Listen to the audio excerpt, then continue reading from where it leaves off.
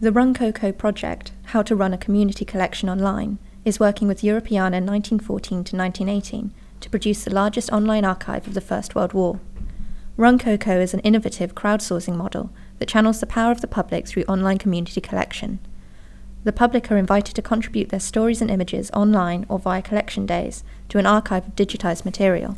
Material in the Europeana 1914 to 1918 archive contributes to a wider reappraisal of the history of the war and encourages knowledge exchange between the project and its contributors.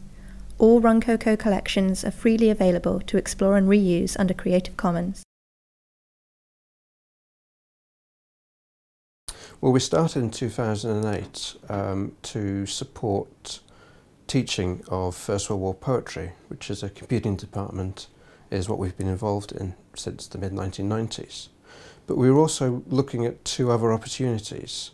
There was the idea that everyone held in their pocket a digital camera, maybe on a mobile phone, and this was of equivalent resolution to what the libraries had in the 1990s to digitise manuscripts from the poets. And the other idea was to actually include people in history. Would they actually want to contribute their family's story to our collection? And we found that people really did want to make a remembrance or a memorial to their family members.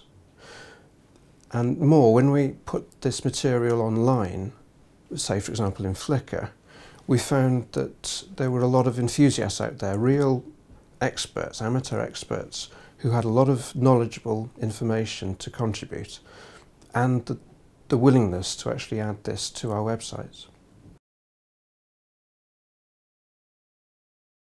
We know from our work in 2008 with the Great War Archive how difficult it is to manage the media coverage and the stories.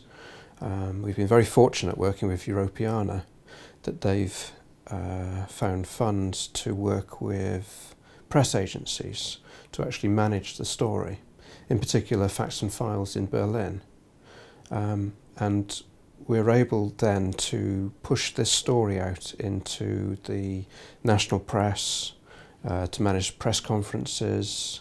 We have press agency staff available on the roadshow days who are able to find the public to talk to the journalists. For us in Oxford, the idea of press coverage is to encourage the public to contribute to the website. That's a story that often gets lost.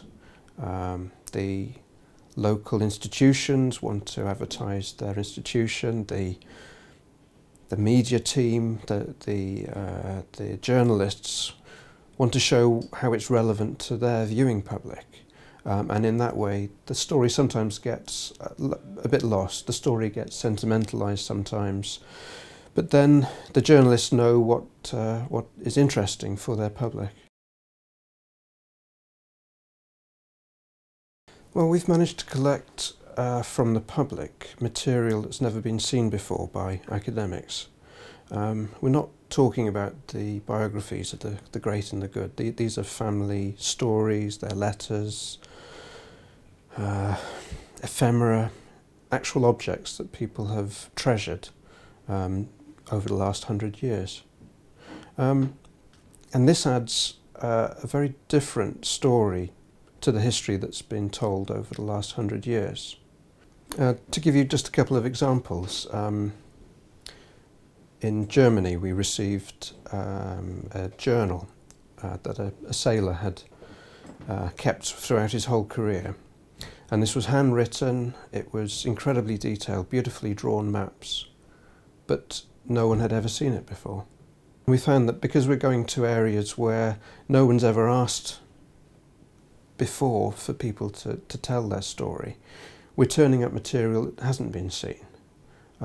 Places like Luxembourg and Ireland, Denmark and Germany, where their 20th century history is dominated by other things.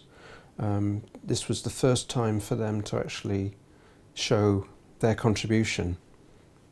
And people really did turn up in their hundreds, very, very happy to show what they'd brought, to tell their family's story.